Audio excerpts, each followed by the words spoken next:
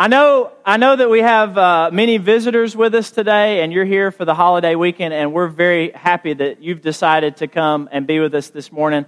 I also know that we have many out of town traveling for the Thanksgiving holiday. Listen, I hope that you had a wonderful Thanksgiving. I hope that you enjoyed it with family and friends, and I hope that you had at least a few moments to think about all the ways that God has blessed you.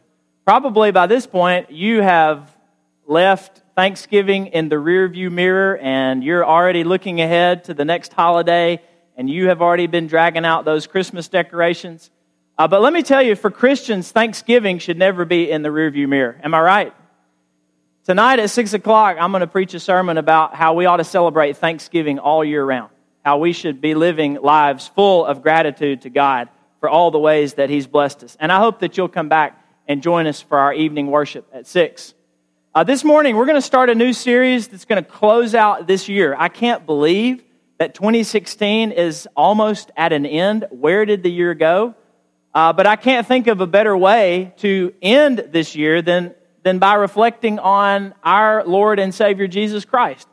And so we're going to be looking at some amazing, marvelous truths about our Lord and Savior, about the Son of God, that come from the book of Colossians. And I'm excited about delving into these with you. But before we get into Colossians, where I want to start this morning is in the book of Acts. In Acts chapter 17, and you're welcome to turn there if you like, but I do have the text up here for your convenience. Let me set the scene for you. In the 17th chapter of Acts, Paul is in the Greek city of Athens. And Athens was a very cosmopolitan, worldly place. It was a big city. It wasn't like Winchester or even Tullahoma or some of the other rural towns in our area. This was a big, bustling city. And when Paul gets to Athens, he begins to notice some things about their culture that he wants to address with the truth of the gospel.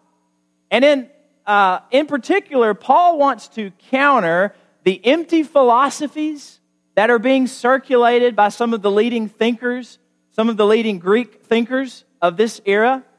And most importantly, Paul wants to counter the idolatry that he sees everywhere in the city of Athens with the message of Jesus Christ, with the gospel. So listen to how he's about to preach a sermon, and it's not in a church building, it's out in a gathering place in the middle of this city.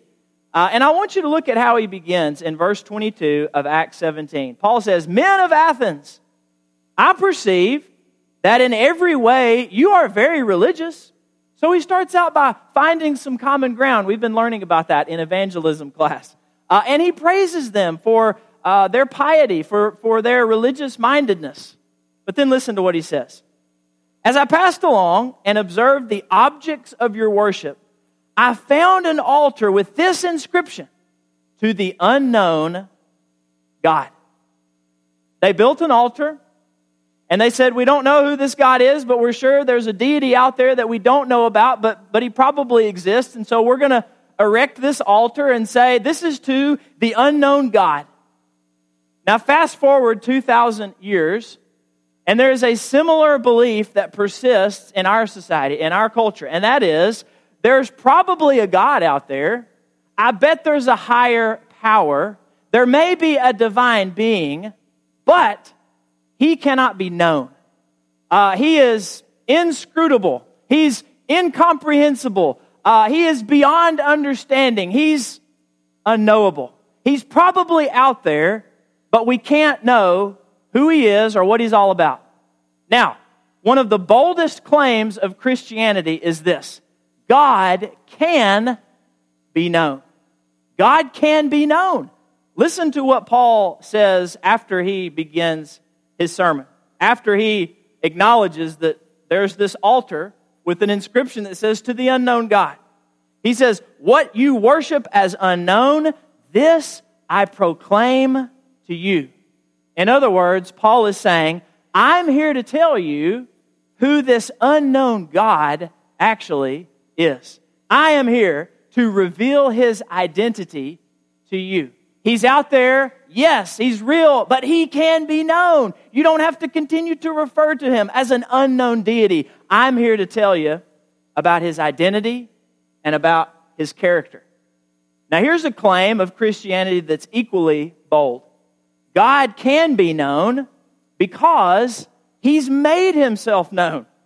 We don't have to search high and low as detectives or sleuths to figure out who this God is. God has revealed himself to us throughout human history. It's not on us to figure out who he is. God has taken the responsibility. God has acted in order to show us who he is. God can be known because he's taken the initiative to make himself known through many ways. Through the things he has made, for instance, God has made himself known. Paul talks about this in Romans chapter 1, verse 20.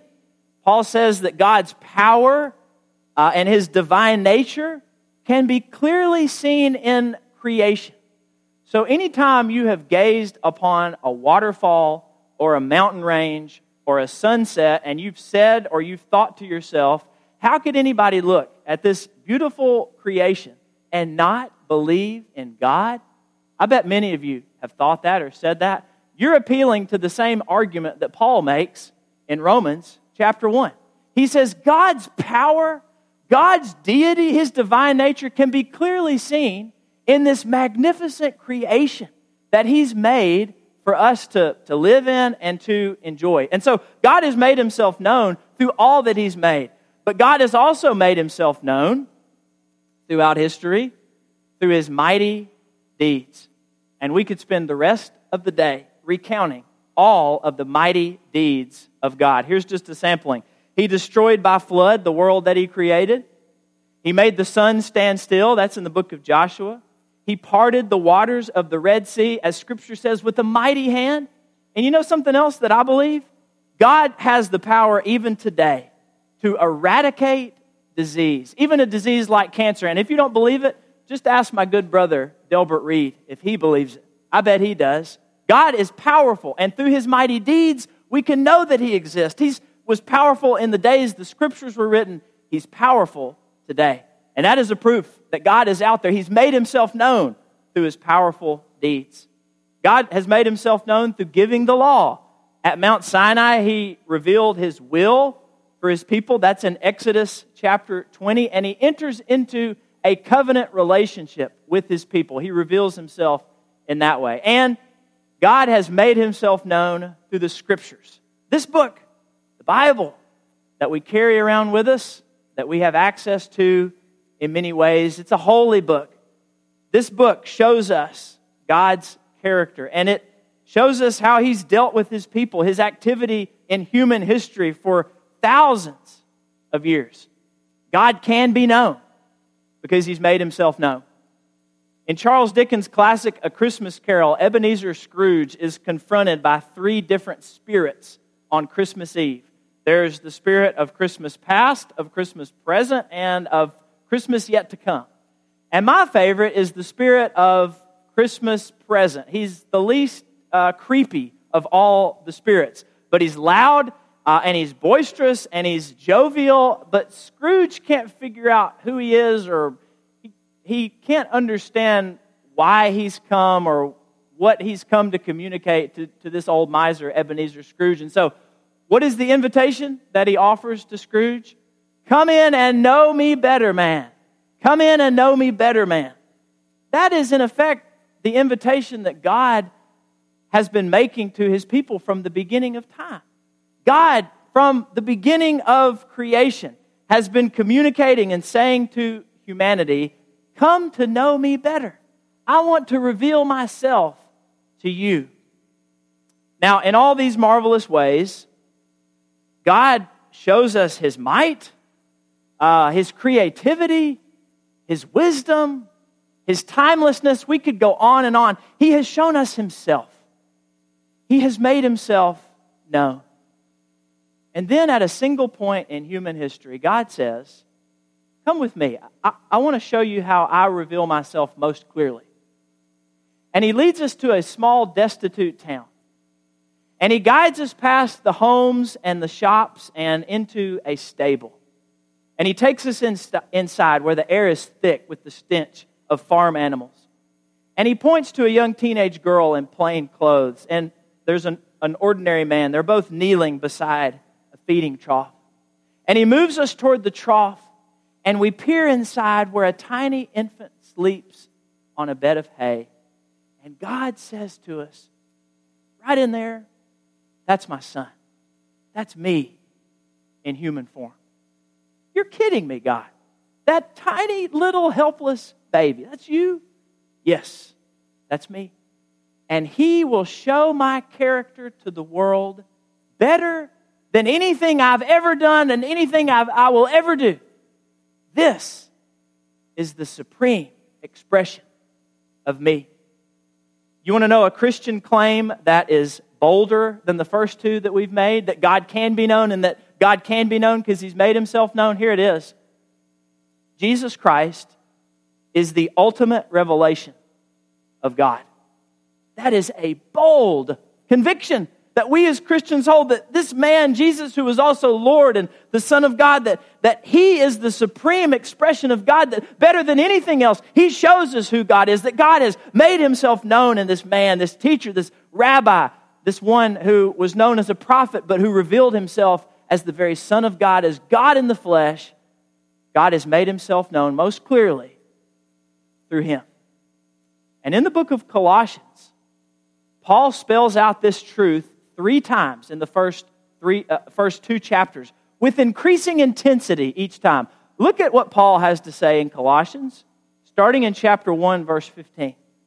Speaking of Jesus, he says, He is the image of the invisible God. Now let that sink in for a moment. God cannot be seen. God cannot be perceived with the human eyes. But Jesus has given us an image of this God.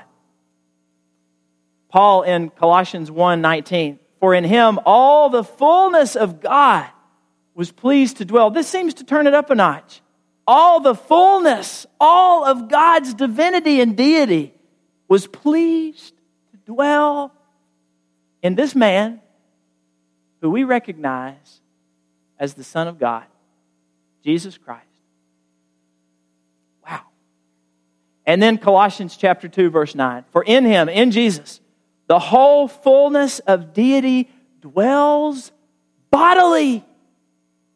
The fullness of this big, mighty, powerful, spiritual God has limited Himself inside a human being like me or you, inside a body. All the fullness of God dwelt bodily in Jesus Christ. I could live to be 1,000 and never fully mine the depths of that truth. What about you? I mean, you've believed this from the very beginning of your life as a Christian, and yet, can you yet wrap your mind around it? Have you fully grasped it? Have you pinned it down yet? I sure haven't. This is one of the most mysterious, amazing truths and beliefs that we have as Christians. Unless you think we're drifting off into some abstract doctrine, this has a very practical aspect to it. But in this way, because Jesus is God, He shows us how to live a God-honoring life. If you've ever wondered what God's like, just look to Jesus. Jesus shows us what happens when God has legs. He shows us where God would go if God had legs. He shows us if God had hands, what kinds of things He'd do with those hands. He shows us if God had a human mouth like me and you, what kinds of words He would speak with that mouth. If you want to be more like God, if you want your life to better reflect the glory of God, then look no further than God in the flesh. Look at the places where Jesus went. Look at the things that He did. Look at the words that He spoke. And you're looking at the very actions of God Himself. Now, John has a helpful term that hopefully allows us to understand a little bit better what we're talking about Jesus here, that He's God in the flesh. John chapter 1, starting in verse 1, John, the gospel writer, says, in the beginning was the Word, and the Word was with God, and the Word was God. He was in the beginning with God, and I'm going to skip down here to verse 14, and the Word became flesh and dwelt among us. This word, word is used 4 times in the excerpt that I've picked out of the Gospel of John. 4 times, capital W. And if you've been in church for a while, you know that here John is referring to Jesus. That word, capital W, is referring to the Son of God. But why would John use this word to refer to Jesus? Well, the term in the Greek is logos. This is in the original language. And this word means an idea expressed. You would use this word for stating, I want to say a word about that. And so Jesus is when God says, I want to say a word, not just a word, but the word about myself. Jesus is God expressed in human form. There's a tribe in Africa called the Hedi tribe, and they speak the Hedi language, and they're found mostly in Cameroon and Nigeria. And this is hard to believe, but the first translation of the Bible into the Hedi language wasn't made available to those people until December 2013. Think about that. Think about how long we've had the Bible in English. There's nobody alive that has not had the Bible in their own native tongue. But these people, they only had the Bible in their language since 2013, just 3 short years ago. Leading up to the release of this translation, the translators had a really tough time finding a word in this language, in the Hedi language, for God's love. There were some words available to them. For instance, there was the word Davi, which meant in their language that you once felt love for somebody, but that love faded over time. And that just wasn't the right term to capture God's love. There was also the word Dava, which means you love somebody because they do things for you. But that wasn't the right word either. Then the translators stumbled upon a neglected, almost a word that was not even in use anymore, and that word was Davu. And Davu means to love somebody unconditionally. Not because of who they are, but because of who you are. To love somebody no matter what they are or what they do. And that's the word that they selected to go in the translation to speak of God's unconditional love for humanity. In helping to render the scriptures in this language, they found the absolute perfect word to describe God's love. And likewise, Jesus is God's perfect word to describe Himself. Yes, God has revealed Himself in a lot of amazing ways throughout history, which we cataloged earlier. But Jesus is the supreme expression of God. He is the one who translates God the best for the world. And speaking of love, after all the marvelous ways that God has revealed Himself, how is it that this humble child that we gazed upon in the manger just a few moments ago, how is it that He is the ultimate expression of God? Well, it's because at the center of His being, God is love. 1 John chapter 4, verse 8. And what better way for God to show His love for all humanity than to give of Himself? Than to say, I will go to the earth and be like the precious people that I created in order to show them a better way to live and in order to redeem them into a relationship with me. God became a human just like me and you because He loved us. Long ago, there was a king in Persia. He was a wise and a good king, and he loved his people. And he wanted to know how they lived. He wanted to know about their hardships. And so often, he would dress in the clothes of a working man or a beggar. And he would go into the homes of the poor. And no one that he visited ever knew that he was their king. Well, one time he visited a very poor man, lived down in a cellar, and the king went in plain clothes and he ate the nasty, coarse food that the poor man ate. And he spoke cheerful, kind words to him, words of love and tenderness that this poor man had not heard in years. And then he left. Well, later on, he came back to this same poor man and he said, and he recalled his visit earlier and he said, you know what? I need to tell you something about myself. I'm actually your king. I'm the ruler of the nation in which you live. And the king thought that the man would ask for a gift or a favor or some money or something. But he didn't. Instead, this poor man said to the king, "You left your palace and your glory to come and visit me in this dark and dreary place. You ate the coarse food that I ate. You brought gladness to my heart. You know, to others, you've given your rich gifts. You can continue to give your rich gifts to others if you'd like, but to me, your presence is gift enough. You have given yourself." And our King gives himself to come and become like us and redeem us. And so that's why Jesus is the supreme expression of God. Because it's through Jesus that we see God's love and His care for us most clearly in His willingness to take on flesh, to become a man, to humble Himself even to the point of death, even death on a cross for our sake. Returning to Paul in Athens as he continues his sermon to the people gathered there in that public arena, he says in verse 27 something that applies to all mankind, and he makes that clear. Paul says, everybody on earth should seek God.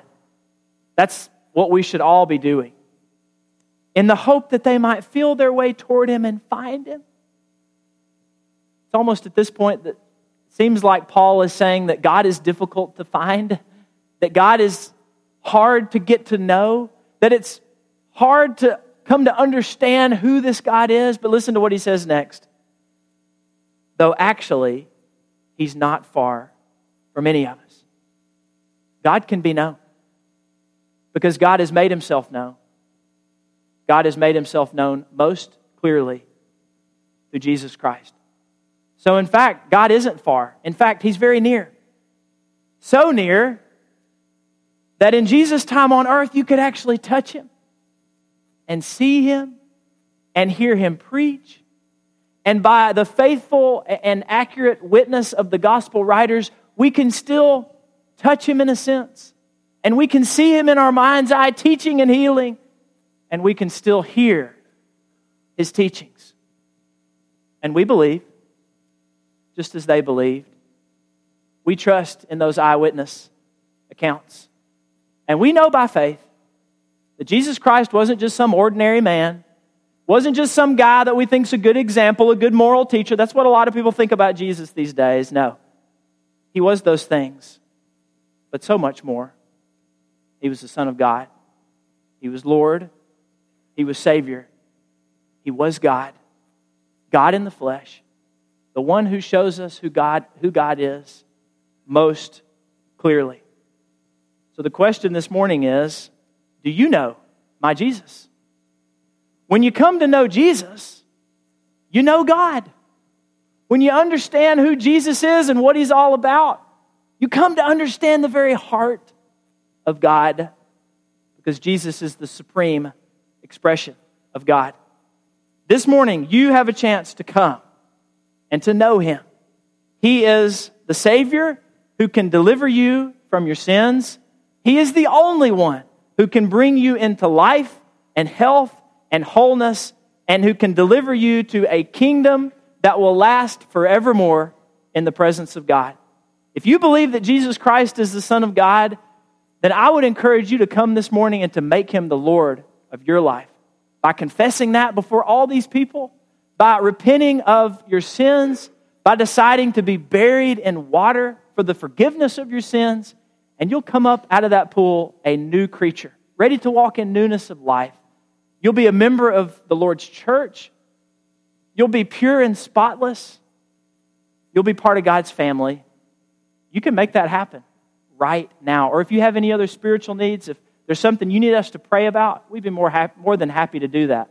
Or if you're struggling with something, you don't want to make it known in this gathering, but you'd like to speak to a couple of our elders, they'll be available for you in the conference room. We always do this. We always sing a song of encouragement and invitation, and we're going to do it now. and we invite you to come if you have a need while we stand and sing.